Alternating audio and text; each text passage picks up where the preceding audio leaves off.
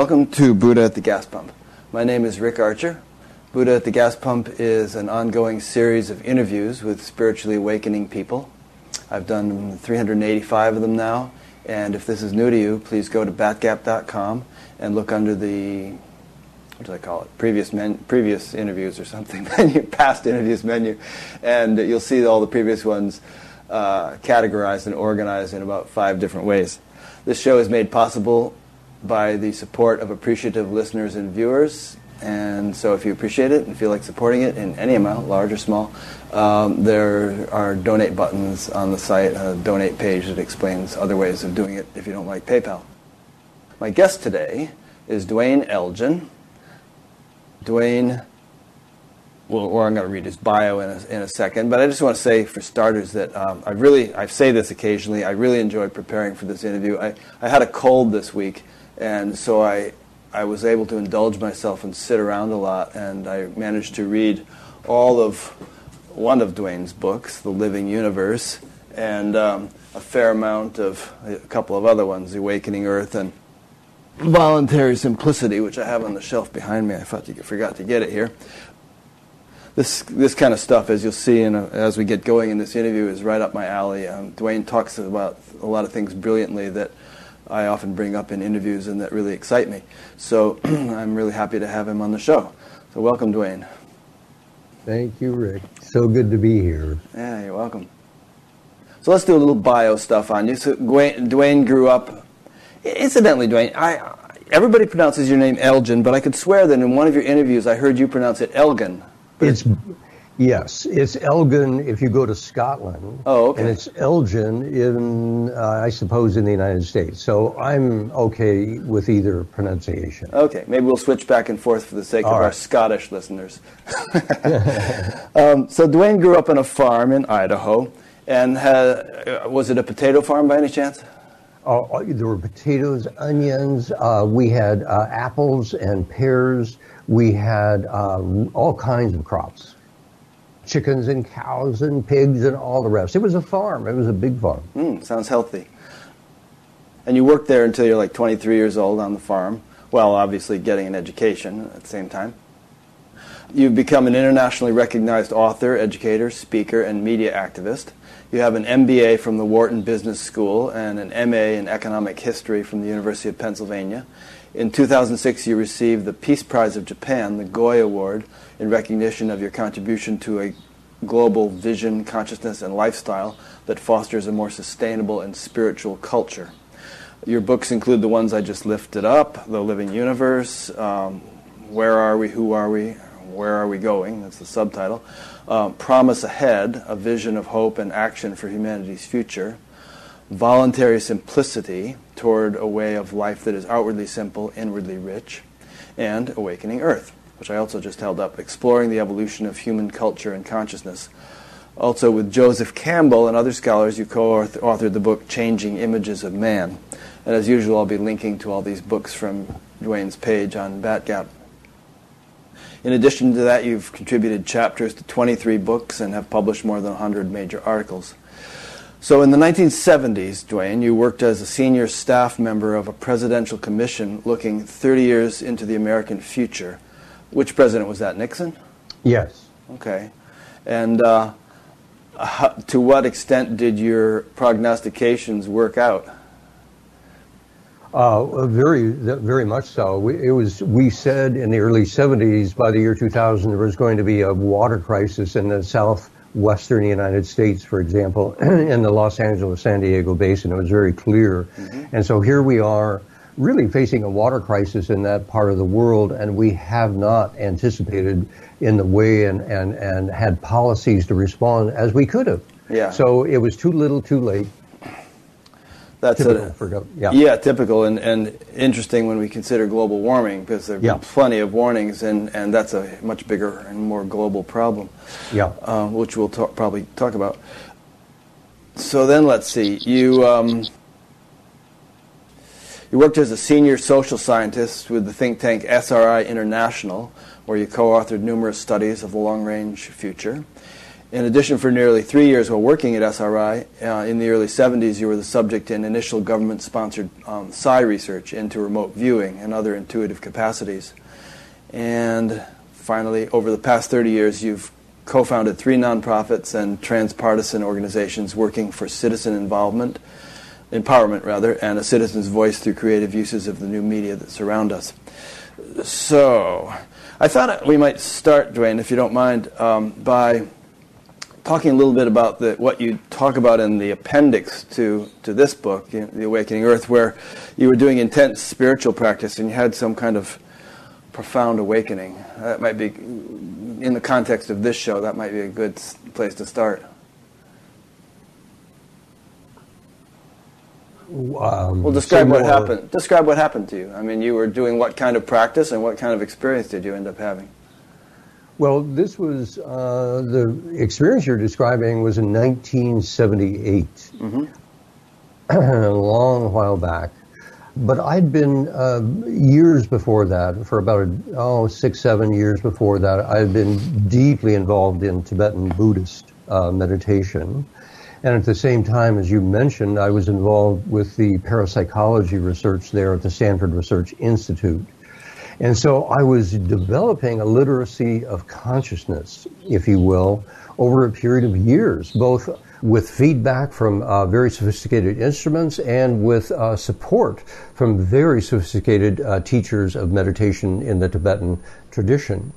And finally, I decided that I had learned so much intellectually and so much intuitively, experientially, but the two were not coming together. I essentially had 2 lives. I had one life as a professional researcher, and the rest, I had another life of deep spiritual practice and intuitive understanding, and they were not coming together. So I took a half year, essentially, in 1977 and 1978, to give myself the meditation space to bring those two together. And after a half year, they hadn't. Instead, I was more overwhelmed than ever with these 2 different tracks of my life. And what I did was I said, this was utter desperation and utter confidence, if you will, combined. I said, I'm going to sit in meditation until my life does come together.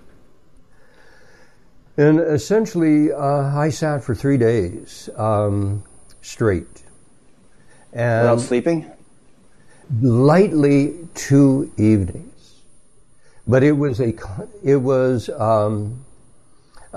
there's no way that I could describe the intensity of that. It would be, an analogy would suggest.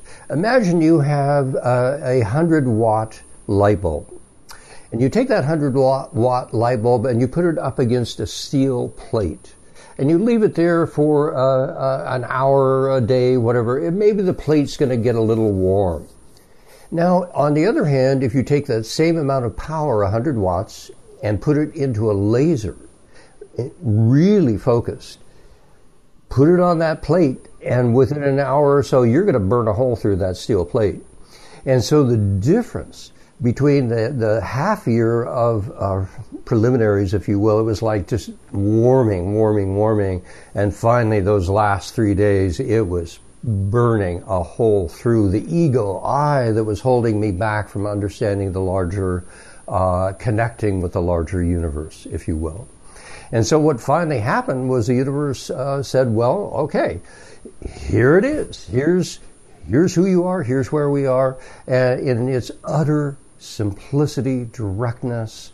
And what emerged was just a very clear insight many people have had, that I am a part of a larger aliveness.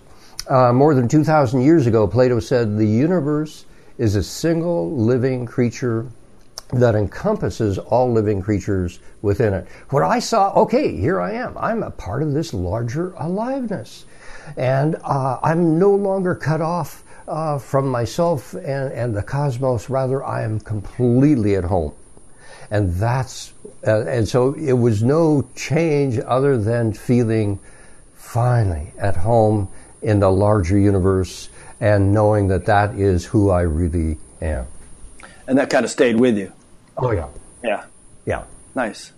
You didn't. Some people go through this "I got it, I lost it" kind of thing for a while, but once you had that laser breakthrough, it sort of stuck. Huh? Yeah, it wasn't something that was added. It was rather something taken away. It was like I had covered up that insight, and what happened was, okay, let's take the cover off and just see clearly. And so, so then that has persisted. Great. Since you mentioned Living Universe, let's get right into that for a bit. You wrote a book by that title, The Living Universe, which I thoroughly enjoyed. And what's the basic premise of the book? Basic premise is what I just quoted from Plato, that the universe is not a collection of bits and pieces, but rather it's an integrated whole system. It's a cosmic hologram, if you will. And we are an integral part of that wholeness. But the wholeness is not simply a mechanical wholeness, it's a living wholeness. And we can enter into an understanding of that living wholeness through our direct, intuitive, experiential practice. And when we do, if we shift our understanding from a dead to a living universe, it transforms our entire lives. It transforms personally, societally, and we can explore that. But this is the key transition I think we're going through right now as a human family. To say, no, we're not living in this existential deadness, waiting for a miracle to keep us alive. No, we're living in deep aliveness right now. And we can grow into an economy of aliveness, into relationships that grow our sense of aliveness. And I think that is the great transition that we're beginning to make right now as a human family. Let's go into what we mean by aliveness or living. I mean, obviously we hear these debates. Is there life on Mars? There's probably, almost definitely not life on Venus, certainly not life on the sun. So they're referring to life as biological life, as we know it.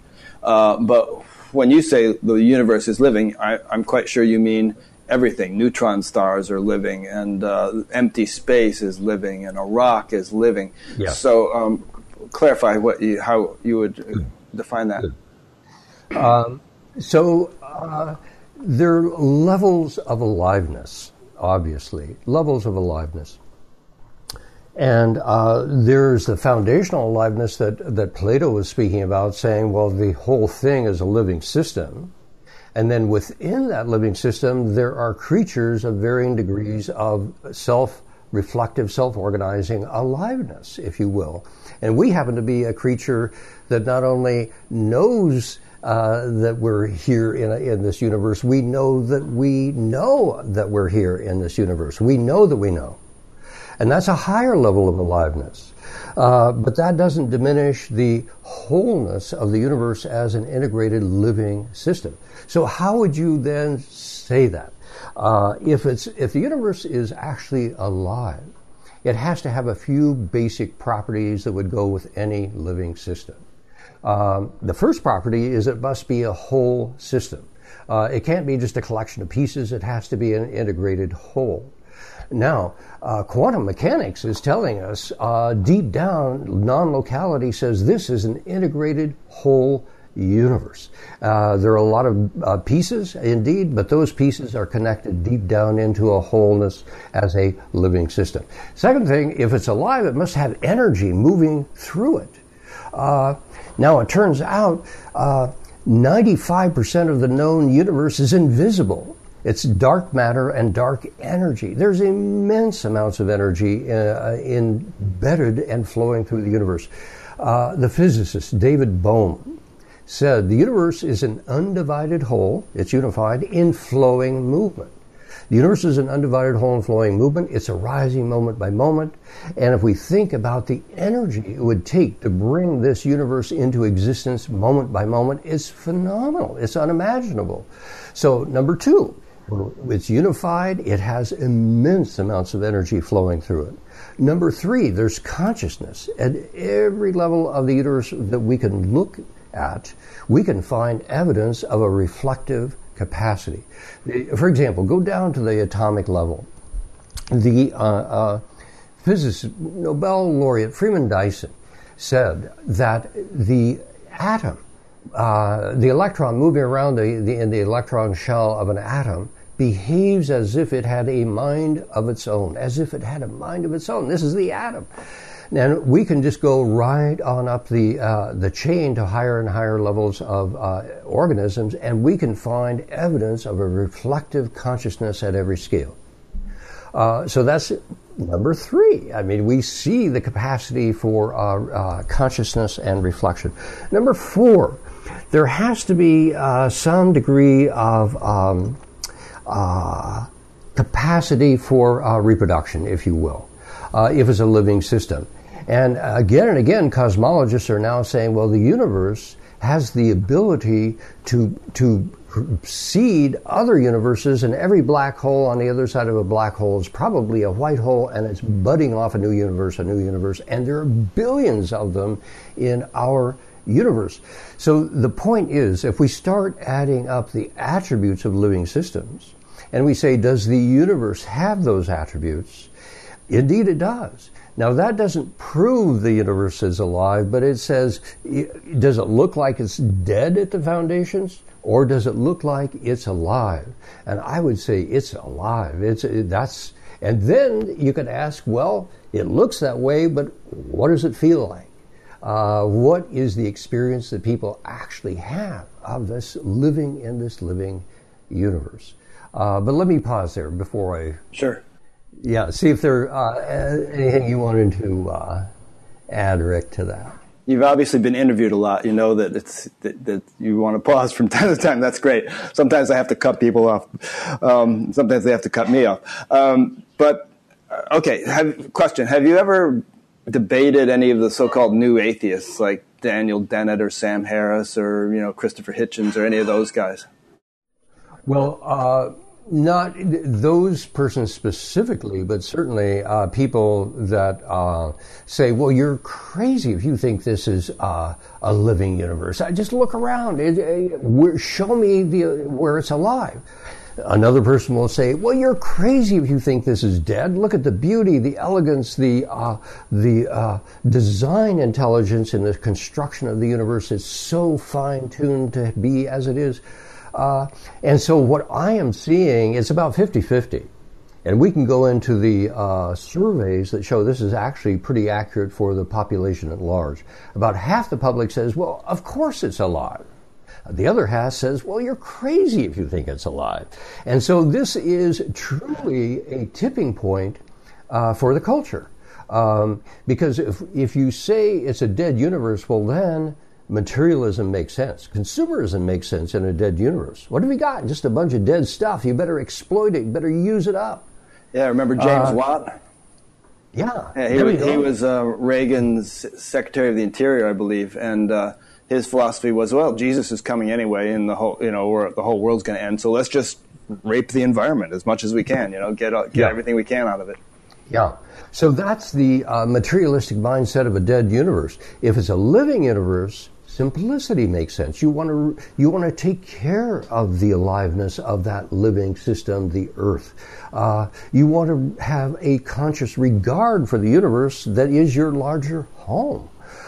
It just transforms the way we relate to one another, to ourselves, to what we're doing here. If it's a dead universe, well then why, it's going to take a miracle to save us. If it's a living universe, we're already deep into the aliveness. Right now we're deep into the aliveness. And what we're learning to do is live in that aliveness. That changes the entire journey. Yeah.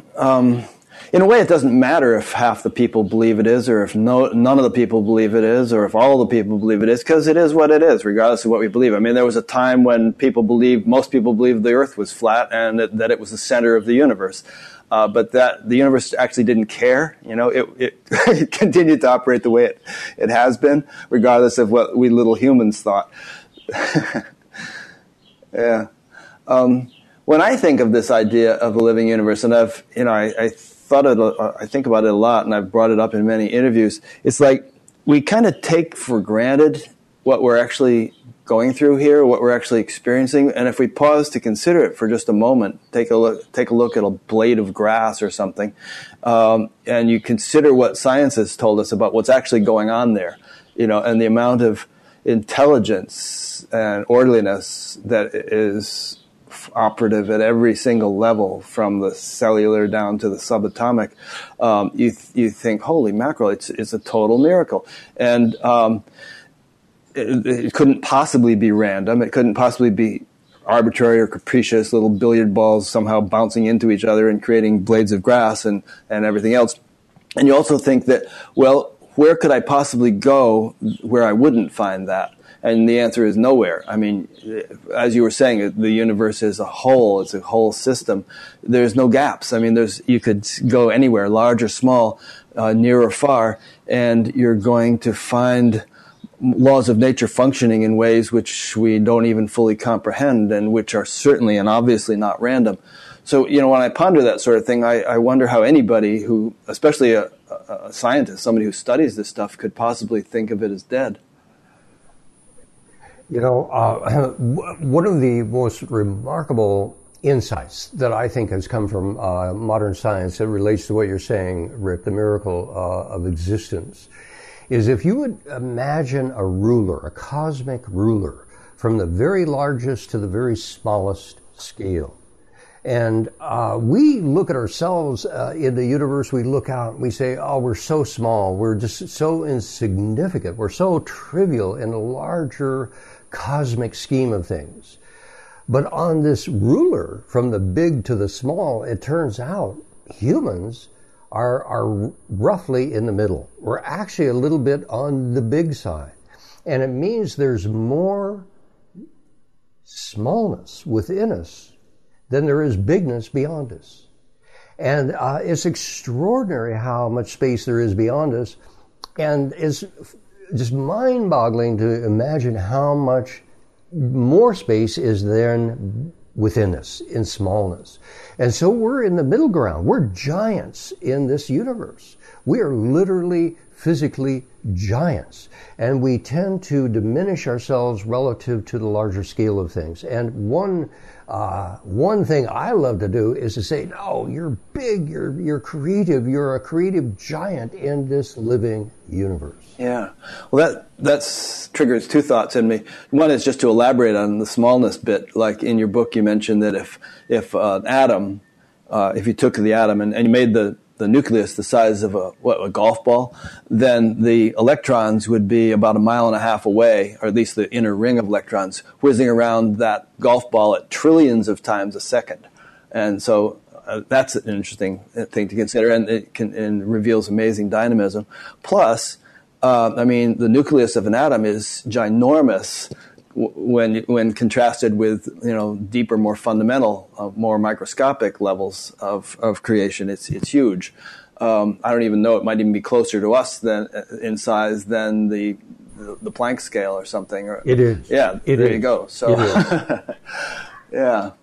So that's one thought. And to think that each little atom is this perfectly functioning unit, obviously not random, obviously not arbitrary, displaying marvelous laws of nature, which again we still don't fully understand, and that there are more of them in a handful of sand than there are stars in the known universe. I mean, just enormous amounts. So it amazes me, and like I said before, it's like we take this stuff for granted and we just go waltzing through our day, but there's this incredible, profound complexity and sophistication in every little iota of creation. Indeed. So the second thought that triggered, when you say, we're giants and all that, if we ask, well, what do we mean by we? And when we consider that the real we, the real self that we are, actually dwarfs the universe because it's unbounded, it's unlimited, it's vast, then we're really giants. Indeed. That's the biocosmic self. We are a part of the living universe.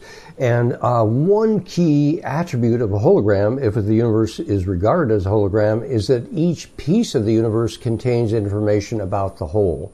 And that's where so-called parapsychology and such makes sense.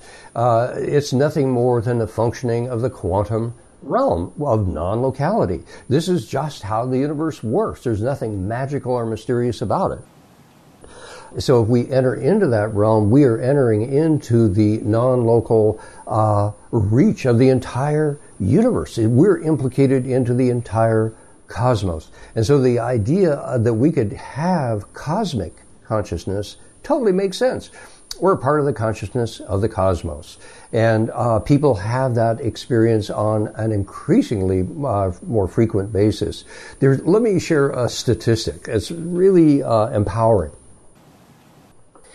In 1962, a survey was done in the United States to see how many people said they had had a mystical experience, a feeling of communion with the universe, a feeling of profound love at the foundation of the universe, a sense of peace and connection with it all. How many people had had that kind of experience? And it turned out in 1962, it was 22%. Year by year, that's been growing. The last survey that was done, it was in 2009, and it was 49% of the American public said, yes, I have had a mystical experience. So we've gone from 22% to 49% over a generation, let's say. And it means we are at least as much a society of mystics as we are a society of materialists. And we are in a process of measurable transformation and change. I mean, this is measurable, transformation and change. And we're not really talking about it except on programs like this. What we're being told is, no, you are what you consume. Be a good consumer, use your materialism to make you happy. And we're really creating a schizophrenic society because we're divided against our own aliveness. We're divided against our own aliveness. And the deepest wound that we have, I feel, as a human family, is the wound of separation from the living universe. So as a futurist and as a scholar of cultures and their evolution, do you ascribe to the notion that there is some kind of mass awakening taking place in the world? The sort of new agey idea of a heaven on earth or an age of enlightenment coming along?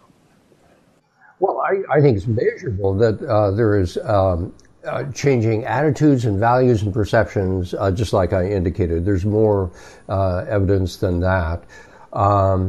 So it's not a utopian possibility. This is from a farm boy. This is from a farm boy saying, we got to get down to earth here and start handling things because we are in a time of great transition as a species, and we are not stepping up to the game that's called from us. And I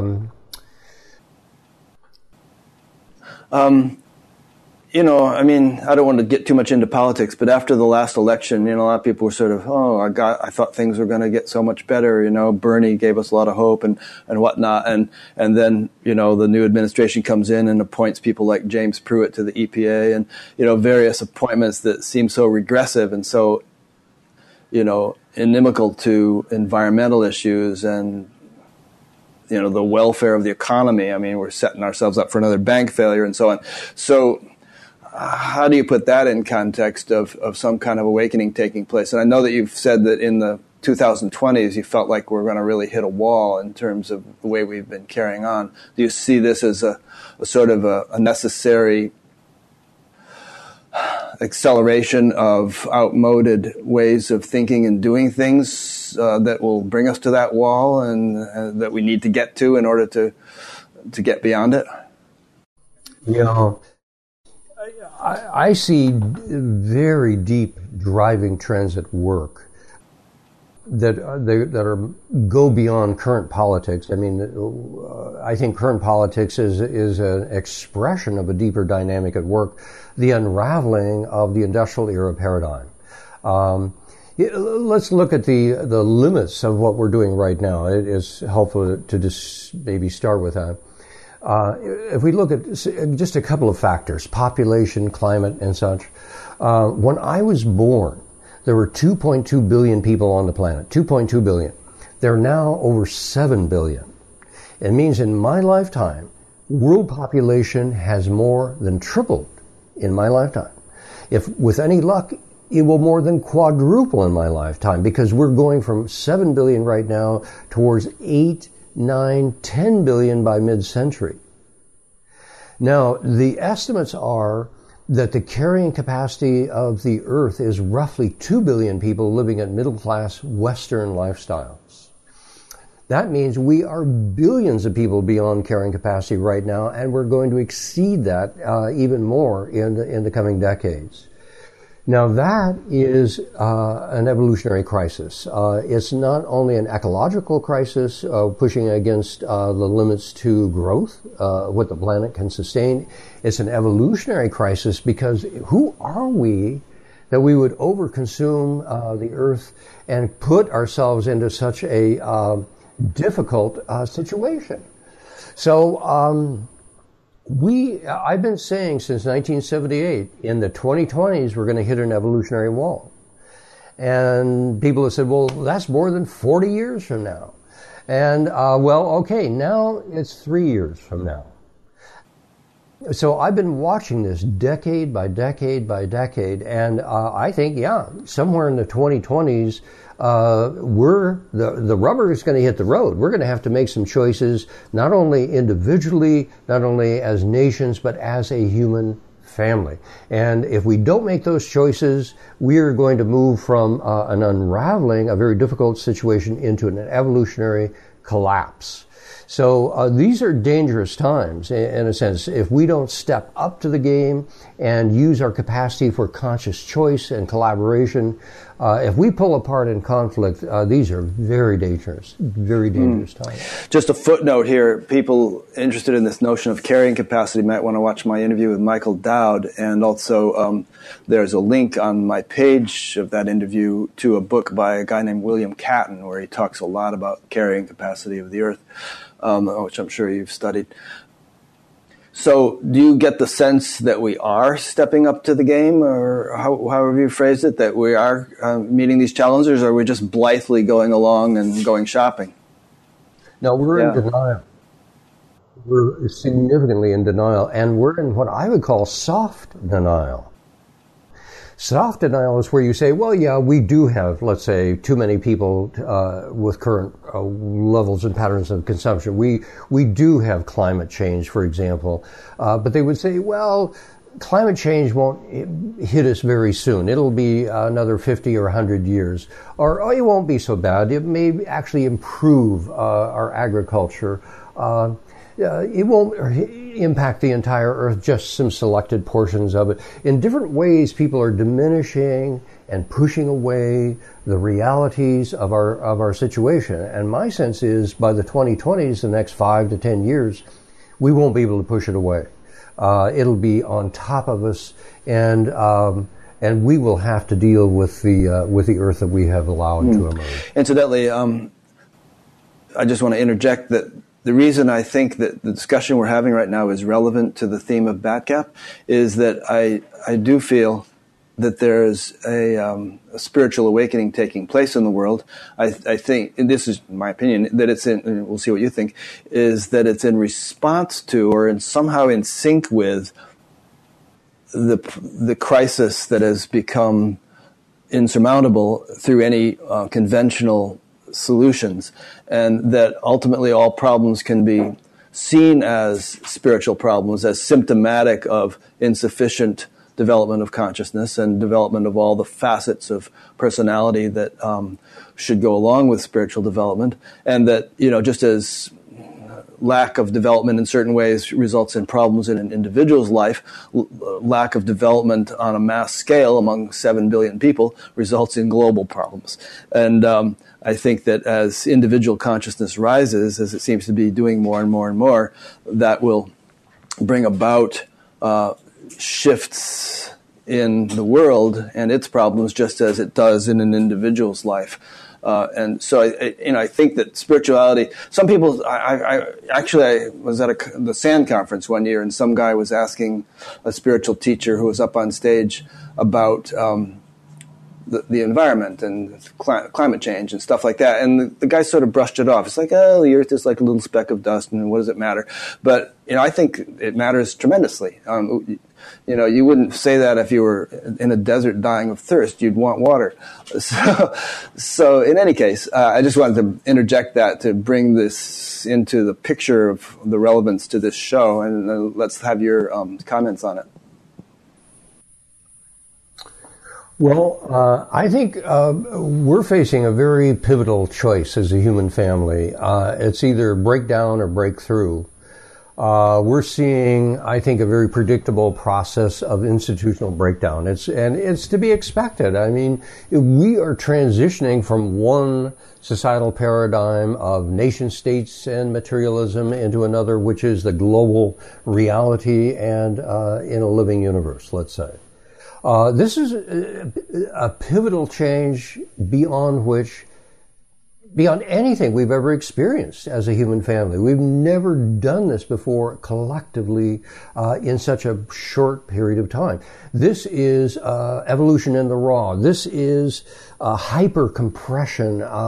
This is going to be a very, very, I think, demanding and difficult transition to go through. And the push of necessity, though, in responding to what you were saying, Rick, the spiritual awakening, the push of necessity is being met by the pull of an extraordinary opportunity. And the opportunity is for us to find, through the collective insight of our wisdom traditions, the understanding we're living in a living universe. Let's wake up. Let's grow into that aliveness. Let's collaborate. Let's work together. Let's create an economy of aliveness. Let's create a culture of aliveness. Let's create the artistry. Let's create the education. This is an amazing time to be alive and to be creatively engaged in the kind of spiritual enterprise that you were speaking about. And let 1,000 flowers bloom. So, on the one hand, these are desperate times in some respects, but they are pushing us into extraordinary times of creativity and innovation, globally as well as right on the ground locally, creating new kinds of community that will support that new kind of living economy. Yeah, one idea of the living universe is that it is responsive to what we do. Like there's that old margarine commercial, it's not nice to fool Mother Nature, if you remember that. There's going to be blowback, and you can't just sort of dump billions of tons of crap into the atmosphere, on and on and on, and not expect serious consequences. So, a couple of thoughts here. Well, how do you, as a futurist, as a guy who has been studying trends all of his life, and probably looking at the news every day and seeing to what extent it fulfills your predictions. I mean, how do you see it playing out over the next 5-10 years? Since you said a minute ago that we seem not to be in denial, or at least soft denial, what's going to wake us up, get us in agreement, make us get on board? Or is there going to have to be complete and utter chaos before we manage to sort things out? Well, that's really the question. If you see someone that's an alcoholic, they didn't have to lose the job, the family, the car, the house, and all the rest, but perhaps they did. Maybe they had to hit bottom. Now, are we like that as a human family? Do we have to hit bottom? Materially, another possibility is that we could visualize, we could use our mass media to say, look, what is it going to look like if we continue along this path? What will the world look like 20, 40, 50 years from now? What would it look like if we took another path? And let's work into the future in our social imagination, rather than trying to work it out passively and let it unfold by itself. Too little, too late, if you will. So we have right now a choice to either pull together as a human family or pull apart. And right now you can see around the world, not only in this country, the kind of pulling back the conservatism, but in France you can see that, in other parts, Italy, other parts of the world. So the world is kind of hunkering down. It's saying, golly, this looks like a dangerous place. I better take care of myself. And actually, the best way to take care of ourselves individually is to reach out collectively and say, let's reconfigure this in a way that really serves the whole world being sustainable over the long haul. And that's the challenge and the extraordinary creative opportunity in front of us. Seems like both things are happening at once, as if polarities are increasing. You know, more and more people are reaching out, more and more people are pulling back, and it's as if the sheep and the goats are being separated or something. Yeah. Well, it'll be interesting to see it play out. I have a feeling that a lot of the great spiritual teachers who've come along have known and have predicted, in fact they have, that times were changing, that things like this were going to happen. In fact, there's a book that I read in the 70s by Moira Timms called Prophecies and Predictions, Everyone's Guide to the Coming Changes.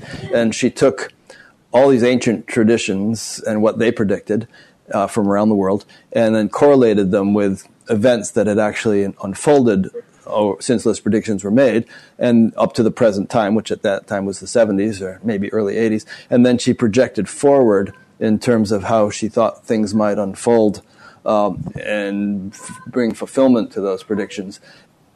And basically they all agreed that there was going to be, as you have said, a time of great turmoil, but that things would look good on the other side of it. Yeah, it's a promising future if we'll just step up to the game. There are two ways of looking at this. One is the more research-oriented analytical approach to say, well, let's look at population, let's look at resources in the environment, these driving trends. And I've done that for decades. But people find that disempowering. They say, well, I don't really understand trends, and I don't know quite what you're talking about. And so, in a way, we need another language for looking at our times of great transition. And so I have pulled back from more, let's say, looking at driving trends to look at stories of great transition. Because I think story gives us a way to get a hold of what's going on, to simplify it, and to make it real in our own personal lives. And so let me give you an example. I've gone around the world over the last 20 years with the following story. And I'll step up to an audience and I'll say, before I say anything, let me ask you a question. The question is this: what is the life stage of the human family? What is the life stage of the human family? Are we toddlers? Are we teenagers? Are we adults, or are we elders? 4 choices. And I say, before I say anything, I want you to talk among yourselves, and we're going to do a vote as a community and see what life stage we're in. Toddlers, teenagers, adults, or elders. I have people talk, and we come back, and truly, all around the world, again and again and again, overwhelmingly, people say, we're teenagers. We're teenagers. We're acting like adolescents. We're acting like teenagers. And remind us of remind us of what teenagers do and why that's relevant to the way we're behaving. Well, the teenager says, well, I want it, and I want it all right now. And I am what I consume. Look at the brands that I'm wearing. Who's in, who's out? It's like us and them kind of mentality. And I'm indestructible. So that's another one. I can take these drugs. I can drink this booze or whatever. I'm fine. I'm going to live forever. That's right. That's right. So then I'll say to people, okay, well then you told me we're in our adolescence. Okay, what did you do to move from your adolescence to your adulthood? Because what was most important for you is probably what's going to be most important for all of us. And people will say, well, look, it was a role model. Someone really inspired me to live a different life. And I say, well, where are the role models? It's sports stars and movie stars. Are they taking us beyond adolescence? No. Okay, well, it was a bigger story about life. Well, where are the stories about life? It's on television for the most part. And they're stories about pretty mean-spirited, not so spiritually motivated people, if you will. And so the stories that we have aren't taking us into a more promising future. Someone will say, well, look, what really got me moving into my adulthood was I took a hard look in the mirror. And I say, well, look, are we taking a hard look in the mirror as a society? Well, where is that? That's in television. Well, you look at television, we're not seeing ourselves, we're seeing a distorted image of a consumerist, materialistic mindset, if you will. So my point is, if we look at some of these stories like humanity is growing up, there are all kinds of insights that come from our personal experience that we could say, let's have role models, let's have bigger stories, let's have these changes that we know work in our own personal lives, and let's apply those to our collective evolution. And so there's deep wisdom that we already have that we could apply to help us understand what's happening, and then move into a more promising Okay, so the adolescent thing is one of the things. Another story of great transition that you outline is the global brain is waking up. Want to riff on that one a little bit? Oh, that's so. I will be standing around, and people have very different views on what's happening in the world. But if I just pull out my cell phone, hold it up, and I say, is the global brain waking up? And with that, it's all it takes. Someone's going to say, boy, for sure it is. It's the Occupy Wall Street. It's the revolution that happened in the Middle East a few years back, and Arab Spring. And we are now able to mobilize ourselves with a new kind of capacity through the internet, through the global brain waking up. And it turns out right now 51% of the people on this planet have access to the internet. A majority of the people for the first time in human history can talk with one another through the internet. It's already there. And if we want the technological capacity to have a dialogue as a human family about our collective future, we already have that capacity, and it's growing very rapidly.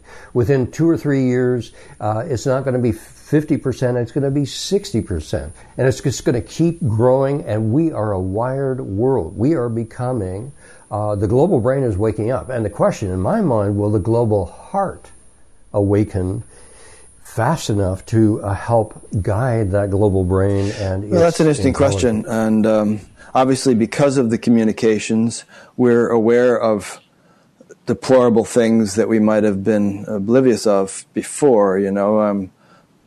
Child prostitution in Bombay, or start a famine in the Sudan, and different things like that. And so.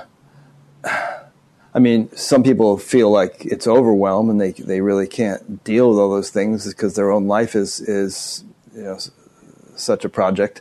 But I think it's definitely, in many people I speak with, it's definitely stirring compassion and a sense of the world as my family to have that kind of awareness of what people are going through. Yeah. There's the receptive side, and then there's the expressive side. And we're learning, receiving, and soon I think we're going to be increasing the amount of expressing that we're doing through the internet and through the media.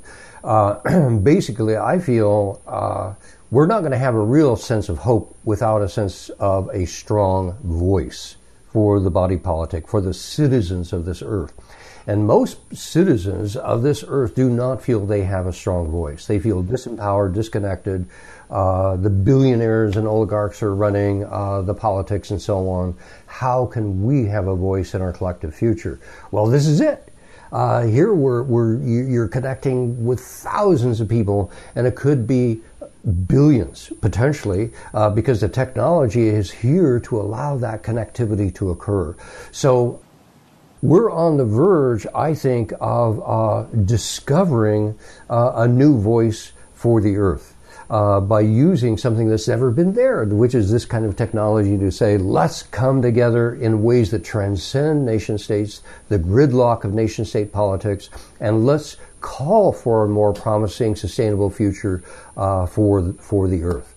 And I think is what's going to be required as institutions break down is for humanity to rise up in its collective voice to say we have a common future that we care for. So this is a key part of the transition. And as the media goes, as the social media goes, so goes the future. Yeah, it's exciting. Even back in the 70s when I was teaching meditation here and there, I would often say, look at what we can do now with video. I mean, it used to be that a teacher could maybe reach as many people as he could walk around in that area, in a lifetime in his sandals. And, it would take generation after generation for it to spread around the world if it did. And now we have videotapes that we can send all over the world. And at that point, we were starting to have satellites that could beam things live. But it's gone way beyond that now with the internet. And in fact, there was a saying that freedom of the press belongs to those who own one. And in a sense that now we all own one. We can all be broadcasters if we want to be and get something out there as Batgap is an example of.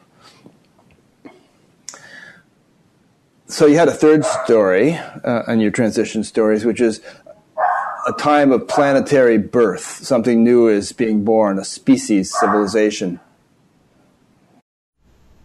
Yeah.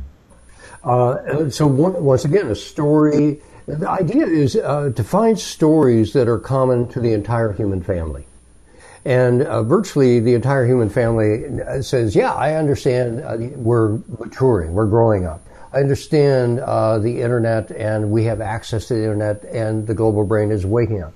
The third one that's very powerful in my experience is people saying this is like a time of birth. Because what's being born is something that hasn't existed before, and that's a global citizen. And the birth process itself is very instructive for what we are experiencing. In birth, there's contraction, relaxation, until finally that process reaches a crescendo, and there's no more relaxation. It is just birth. Yeah, and then on the other side of that birth, it may be a stillborn baby, or it might be new life of a kind that we just don't know. And that's where we are. We are in times of contraction, relaxation, financial contraction, ecological contraction, relaxation. And then I think in the 2020s, it's just going to be full-on labor until we either give birth to a sustainable species civilization or we go down, it collapses. So that's how I see, that's a very powerful metaphor for understanding the dynamics of change right now. Do you want to place your bets on which way it's going to go? Okay. I tell people I wouldn't bet a dime that we're going to make it. But I would bet my life. And that's what I've done. I'm not putting any money down on it. I'm putting my life down on it. Yeah. Huh. Well, I'm optimistic. I don't know what the optimum population of the Earth should be, and if it's not 7 billion, and if we're going to go through a readjustment period and get things to the way they should be, the prospect of half the world's population not making it is actually pretty dire when you consider how that's going to play out. I mean, climate change alone could cause hundreds of millions, if not billions, of people to have to migrate. And we've seen how that went with Syria, which was also caused by climate change. Imagine that on a global mass scale. But anyway, I don't mean to be morbid or, try to be a scaremonger, but I think it's good to contemplate this stuff, I think. Let's get real here, because we are doing ourselves a great disservice to pretend otherwise. Let's take a hard look at what's going down and begin stepping up as a mature human family to the realities of what we created. And I know there's a promising future out there if we'll step up to the challenges. Yeah, I mean, let's be real is a good phrase. I mean, there's all this sort of fake news out there these days and all this sort of denial of scientific evidence of things. And in fact, you have a thing here. It kind of reminds me of Elizabeth Kubler-Ross's stages of grief, or maybe that's where you got this. Stages of transition: denial, confusion, anger, blame, recognition, acceptance, integration. Maybe we could talk about that for a minute. Yes. So the question is, as we go into these times of profound transition at a global scale, not just nationally, but globally, what are the psychological and cultural dynamics that will play out? Well, the first one is denial. And just back and forth, and just the waking up process itself is huge. And I don't think... And we're seeing plenty of that even now. Oh, huge amount. I don't think we have yet collectively awoken to the reality of our situation. A number of people have, but many people have not. So first stage is that of denial. The second is, I would say, confusion. Like, whoa, what is going on here? I didn't realize this was happening. I am confused. I don't understand. So the third is, okay, well, wait. This is so messed up. Someone's to blame. I'm upset. There's someone I'm going to be blaming and angry about. And then I learned more. Well, it turns out maybe it's me. My behaviors, my consumerism, and all the rest has been a contributing factor to the world that we have. So I have to move beyond blame to some degree of acceptance of my own participation in what is being created here. And beyond then, that is then the final integration to say, okay, I'll take responsibility, I'll grow up, I'll be a good role model, I'll create a bigger story, and here we go into another future. So there's an evolutionary dynamic of waking up, growing up, and then engaging with this new world that we have yet to really move through. Yeah. You know, you've probably heard that I think NASA says that at least 2 billion there are probably at least 2 billion Earth-like planets in our galaxy, and maybe it's even more than that, and that, you know, they now feel that there are probably more than 2 trillion galaxies in the known universe. And you talk in your book about what physicists say about the possibility of there being infinite numbers of universes. So, this being a living universe, and with the abundance of Earth-like planets, and who said they have to be Earth-like, the universe could very well be teeming with life, just absolutely buzzing with life. And I saw Arrival last night. I thought it was a fantastic movie. Do you kind of feel, do you go this far in your futurism to contemplate our joining a larger community of life forms who are, you know, like Star Trek kind of thing? Once we have matured enough, once we've gotten past the adolescent stage on this planet and are, you know, mature enough to be welcomed into the club, so to speak. Well, I think you hit it right on the nose. The prime directive in Star Trek, the prime directive is you don't mess around with another species' evolution. You let it go. You let it play out. You don't interfere. And my sense is that we are being observed by other intelligences. There's just overwhelming evidence of something going on. But at the same time, I don't see interference in the unfolding of what's happening. So I think, as you indicated, Rick, first we have to demonstrate our own maturity as a human family. We can take care of our own matters. We can take care of the Earth. At that point, we're then good candidates for the Galactic Confederation or whatever it might be. But we have to demonstrate our own maturity first, I think, before we're going to see other civilizations connect with us. Yeah. I think it was Groucho Marx who said, I wouldn't want to be a member of any club that would, I wouldn't want to join any club that would accept me as a member. So it's like, you know, who'd want us to sort of partner with them in a larger scale when we're making such a mess down here as it is. But it's exciting. I mean, it might seem like woo-woo, but it's exciting to consider, because consider the technologies that might be out there and the benefit that those could have and so on. As some of our science fiction movies and books have suggested. And, you know, if we could just get our act together a little bit more, we could make much more accelerated progress than we've even made, and stop, and really live in a marvelous world that's heavenly, not only technologically, not only consciousness wise, but and not resorting to some simple agrarian, digging with a plow kind of lifestyle, but something that's both technologically and spiritually advanced to a profound degree. Yes. Yeah, absolutely. Yeah. I wrote the book Voluntary Simplicity, and there's a tendency, very strong tendency, for people to say, well, that's a regressive lifestyle. It's going back to the past. No, it's going into a very promising future, and it's a future we have yet to really imagine, create, as a new kind of economy and all the rest. And so simplicity is the foundation for sustainability in this new world. Also, Arnold Toynbee, a famous historian, he at one time had over 20 volumes looking at the rise and fall of civilizations around the world. And he finally summarized everything he knew about the rise and fall of civilizations in one law about civilizational growth. And it was called the Law of Progressive Simplification. Love it.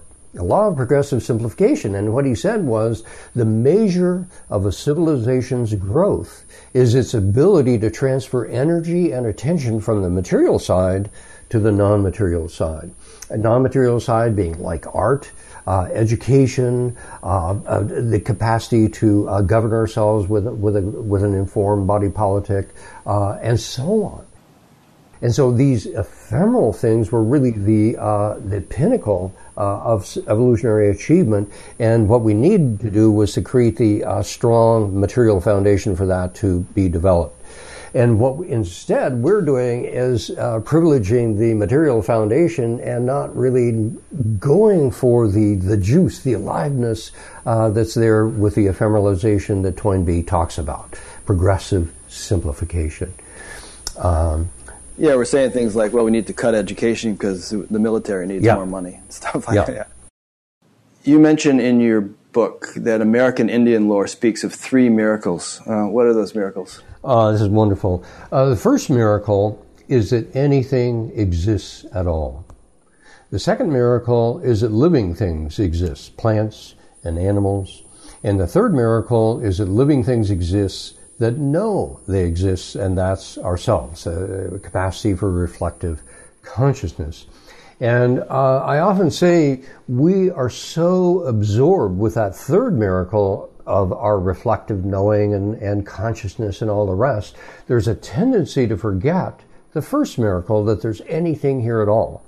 And that's where we started. The universe is a living system. Plato says it's a single living creature, and we're a part of that larger aliveness.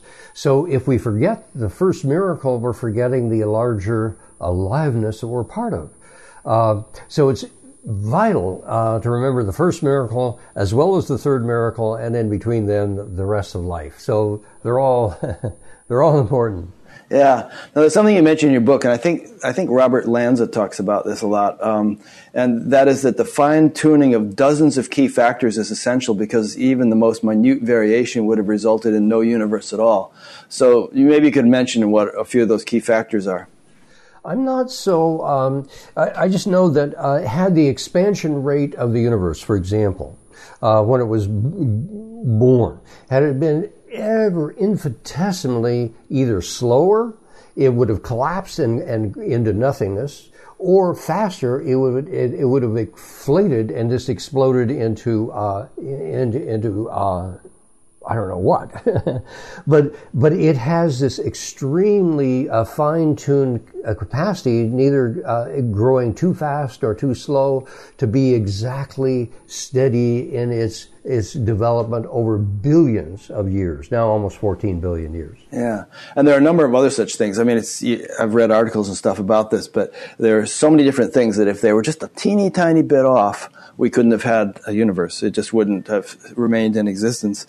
And so the reason I bring that up, and the reason you brought it up in your book, is that it again sort of points to there being some very profound intelligence that seems to be orchestrating things. And there are scientists like Stephen Hawking who say, well, but then there are probably an infinite number of universes, and most of them didn't result in life. Ours is a fluke. It's just a chance universe in which life was able to evolve. But I don't think it works that way. That's an interesting opinion. Yeah. An opinion. It's like a desperate attempt to just to hang on to the materialistic paradigm, really.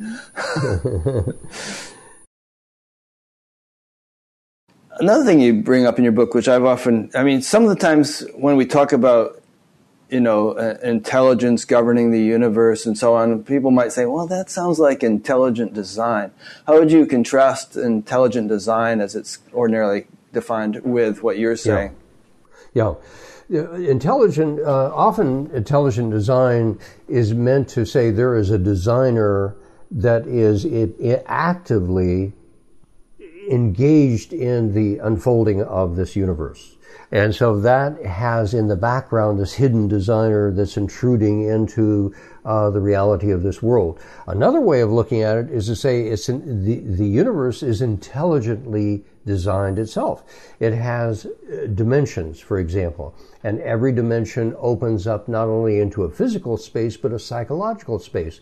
If we see the universe in 3 dimensions, we're seeing the depth of things. In 3 dimensions, we can see nature going around and around. We can see nature's cycles and rhythms. If we go to 4 dimensions, we begin to see not only the cycles of going around and around, we begin to see relativistic dynamics, how one thing moves relative to another. And then we have the mindset, I think, that gives rise to the industrial era. And the materialistic relativistic dynamics comes out of 4 dimensions. So the universe is intelligently designed, I feel, in its very foundations. The dimensional structure of the universe not only structures physical space, but also psychological and spiritual space. And we are learning our way into more and more dimensional openings, more and more spaciousness in how we regard and engage the universe. Yeah. And of course there are certain Eastern views of it that, God is not only not some kind of old dude in the clouds with a beard, like acting like some kind of puppeteer, but God is, he breathed, I think the Upanishads say, God breathed himself into creation, that the whole creation is really nothing but God, nothing but pure intelligence interacting within itself, and that we are like cells, or if you will, sense organs of that infinite intelligence. That Muktananda used to say, God dwells within you as you, and we're kind of seeing through various instruments, whether we're an aardvark or a dog or a person or whatever. It's that same divine intelligence experiencing a living reality through a particular nervous system. Exactly. See, that brings us together. That transcends all of these places of division to say we're together in the aliveness of a living universe. Simple as that. And we can recognize that in our direct experience. It's not a concept. Love. It's a feeling. It's a deep appreciation of our connectedness, our communion. We're a communion of subjects, not a collection of objects, as Thomas Berry famously has said. So we're learning our way into a universe of communion with one another, with ourselves, and recognizing there's a vastly larger opening, evolutionary beckoning of us to a higher possibility if we'll step beyond materialism and into aliveness. So, as you know, when I was reading your book, The Living Universe, I stumbled upon a footnote that was several pages long, all about continuous creation cosmology, and I found that really exciting. And I had you send the text of it to me so I could send it to a physicist friend, and so it gets a little heady, but let's talk about that for a few minutes. I think it's fascinating. Why don't you explain what that is? Yeah. Many people have had the experience of, just this last Christmas, of the virtual reality. putting on one of those headsets and entering into virtual reality and feeling themselves immersed in another world. And that's the kind of the cosmic hologram view of things, if you will. That this universe is a kind of like a cosmic hologram, and moment by moment, it is being recreated. It's being refreshed, just like a film is refreshed moment by moment with a new projection. Moment by moment, we're being refreshed with a new manifestation of the entire cosmos.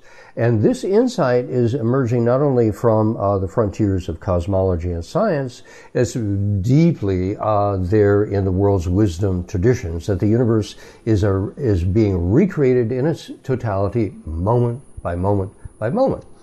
Now, the interesting thing about that, various interesting things.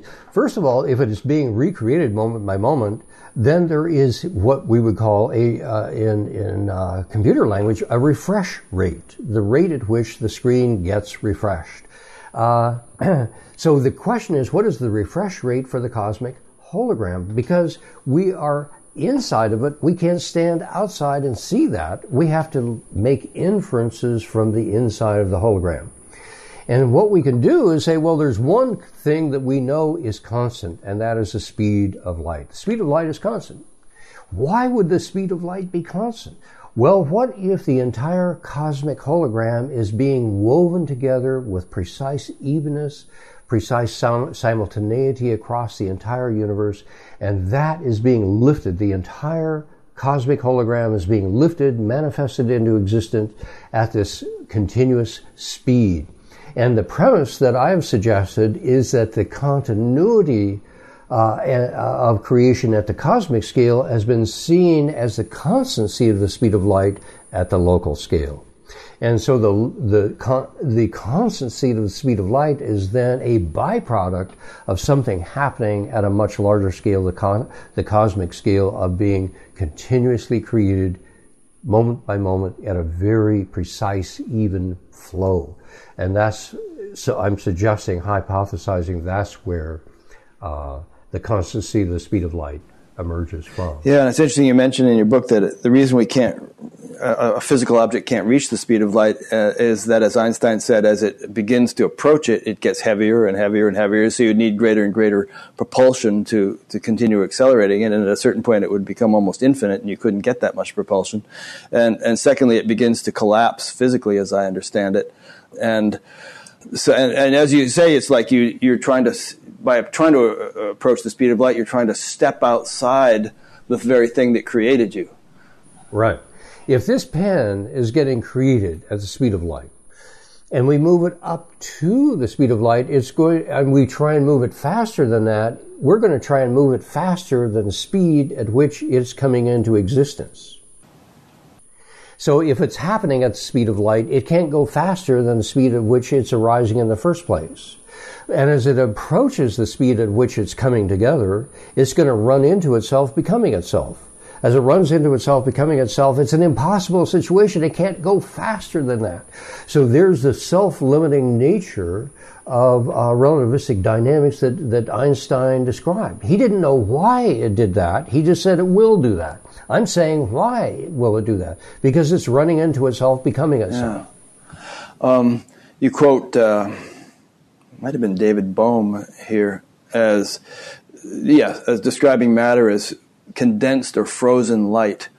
And there's a quote here, I don't know if this is you or Bohm: "The solid, stable world of matter appears to be sustained at every instant by an underlying sea of quantum light." Any comment on that before I elaborate or say anything more? No, I think that the basic building block of this reality is light. One way of regarding it is that, and it's so wonderful. Jesus was asked by one of his disciples, he said, "What should we tell people if they ask us, where did we come from?" And Jesus replied, this is the Gospel of Thomas, he said, well, if they ask you that, tell them we came from the light. We came from the light, the place where light established itself of its own accord. Einstein would have loved that. We came from the light, the place where light established itself of its own accord. So we're beings of light in a light universe, if you will. Just one more thing about this continuous creation cosmology. I mean, we've all heard about the Big Bang, and there's this little tiny point, and it exploded, and it's been expanding out for 13.7 billion years. But another way of thinking of creation, which you've just alluded to, is that it's happening continuously. It's not just something that happened and we're just kind of expanding out. But and physicists describe this as being the sort of manifestation from the unmanifest, unified field level of creation to more and more manifest levels of creation. And I've seen whole unified field charts that kind of explain all the sequential spontaneous symmetry breaking as more and more diversification happens, as manifestation occurs. And this is something that's happening continuously. It's not just something that happened a long time ago. And you're saying that it happens at the speed of light.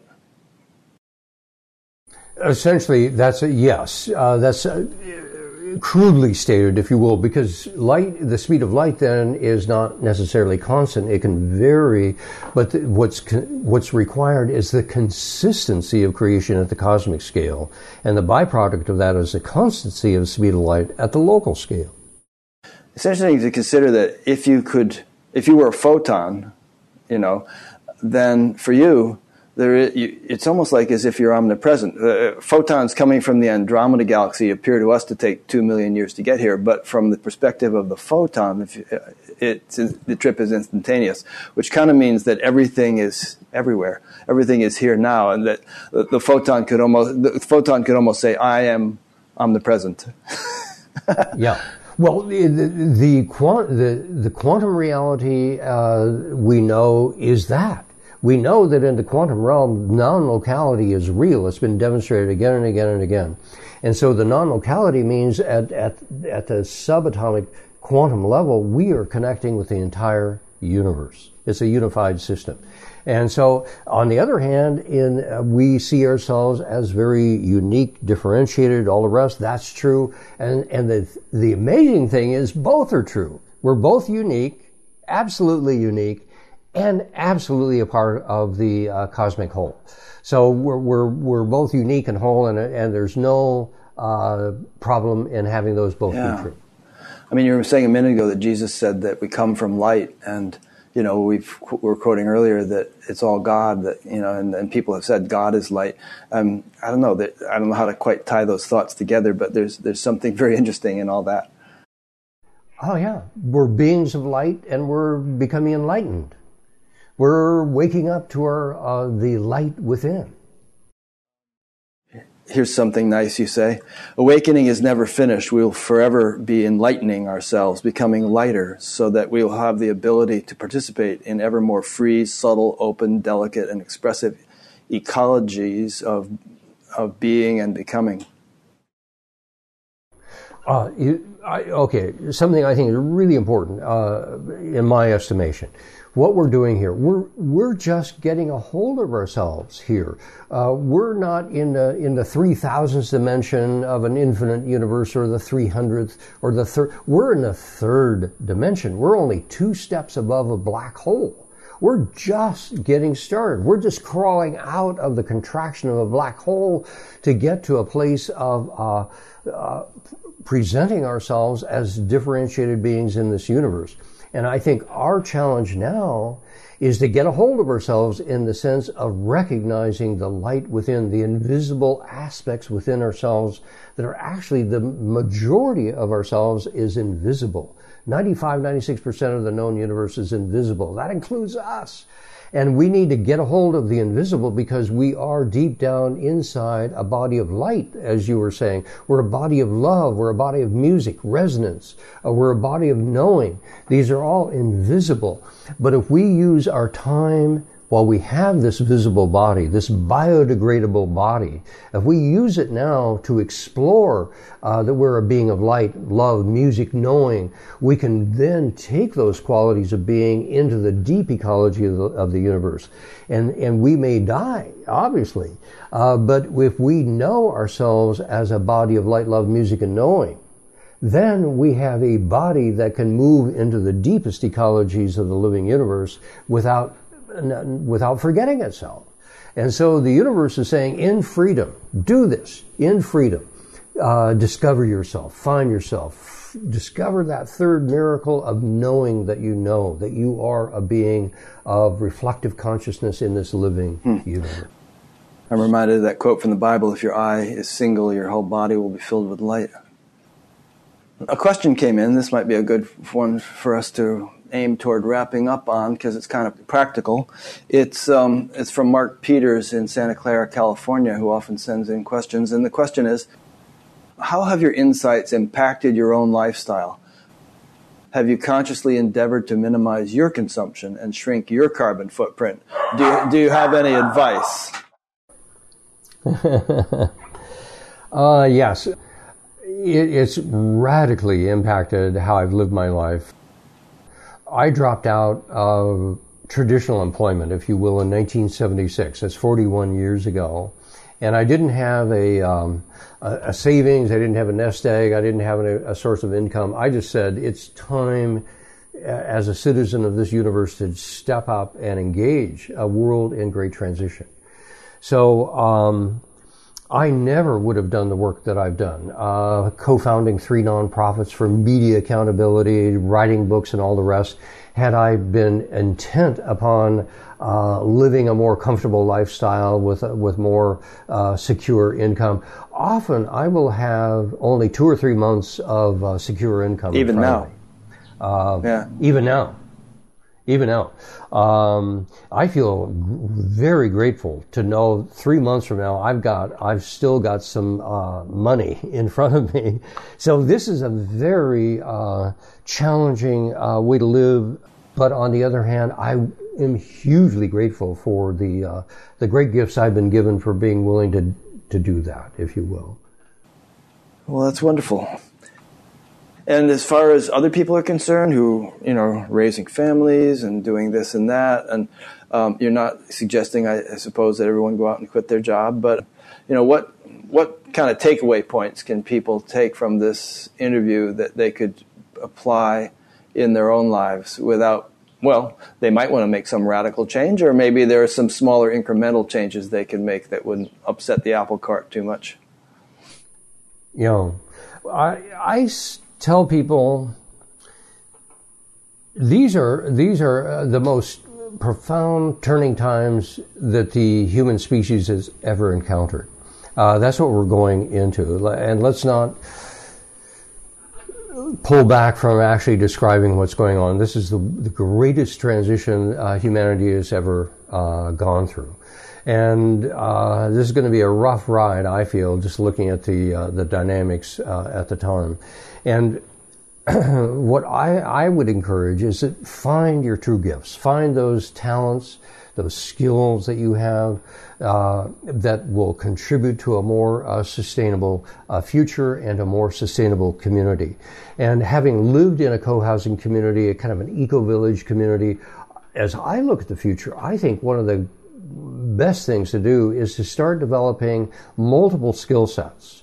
For example, you might be a lawyer, but you could also be a gardener, and you could also be learning woodworking skills, and you could learn maybe elder care or education or whatever. And if you're in a small, let's say, eco-village community, and you have a range of skill sets, and you know how to garden, you know how to maybe work with solar, you maybe know how to work with kids and so on, and you can bring those skill sets together, you have a livelihood, you have a future of meaning and purpose that will carry you into the future. So I see a new kind of arrangement of skill sets to live in community in a sustainable way as we make this great transition into a more promising future. So I would say forget the near gifts that you have that you probably have used to earn a living. What are the true gifts that you have that will really take us into a more promising future? And now is the time to reach for those two. Yeah. I think one value of everyone kind of studying a little bit of sort of futurism and future predictions and stuff is just to sort of put things in context. I mean, it seems to me that most societies in general never they kind of feel like things are always going to be the way they are now. You can imagine people in the 1800s thinking, oh, we're always going to have railroads. That's going to be the fastest means of transportation, and horses and buggies, of course, and if you were a blacksmith, then at a certain point your livelihood got seriously threatened by the automobile coming along, and you could either hang on to that or you could learn new skills, as you were saying. And it's interesting, kind of during the last campaign, Trump going to West Virginia and saying, well, I'm going to bring back coal mining. We're going to mine so much coal. I mean, the coal industry is dead. And, there was a guy on the news just the other night saying, well, he said he's going to bring back the steel mills. I'm so excited about that. But we have to be more agile than that. And we can either do it willingly or we can just have the rug pulled out from under us. Yeah. The word agile is so appropriate. We have to be nimble. We have to be light on our feet. We have to be able to move because these are transition times, and the ability to move, to be light on your feet, to be nimble in your businesses and your work and your life is critical, I think, for viability in this future. And the thought that comes to mind when you say that is something really valuable is to have most of the people listening to this show have this, but some sort of spiritual practice that really works for you, because it makes you more nimble, it makes you more flexible, it makes you more creative, less habitual, less conditioned, and all that. So you can really kind of go with the flow a lot more and jump at opportunities when they come along. Yeah. So the whole idea of a living universe is a reframe of spirituality. And as in my cosmology, intimacy with the living universe is spirituality. That's spirituality. It's becoming intimate with the ordinary reality around us and engaging that in its depth. That is a miracle. Great. So, yeah. All right. Well, that'd probably be a good note to end on. Yeah. Great. So, you want to make any kind of wrap-up point, or was that a good enough wrap-up point right there? No, that's okay. Great. Yeah, Let me make a couple of general ones. Just that, as most people watching this know, this is an ongoing series, and we keep putting up a new one each week. If you found this show interesting and it's new to you, you might want to go to batgap.com and check out previous ones. And you could also sign up to be notified by email each time a new one is posted. And there's quite a few other things on the site. I won't run through them all, but there's an at-a-glance menu, which if you look at that, you'll kind of see what's available on batgap.com. So I really appreciate your listening or watching. Next week I'll be speaking to a fellow named Brian Yosef, who's going to talk about enlightenment and awakening from the perspective of Judaism. And I've never really covered that topic. And he himself is, I'm not sure if he's a rabbi or is just very deeply into Judaism, but also had a very profound spiritual awakening. And so that'll be an interesting thing to discuss. So thank you, Dwayne. Been a lot of fun. Thank you, Rick. Yeah, and I'll to be here. probably see you in October at the Science and Non-Duality Conference. Yeah. I look forward to it. Thanks again to those who've been listening and watching, and we'll see you next week.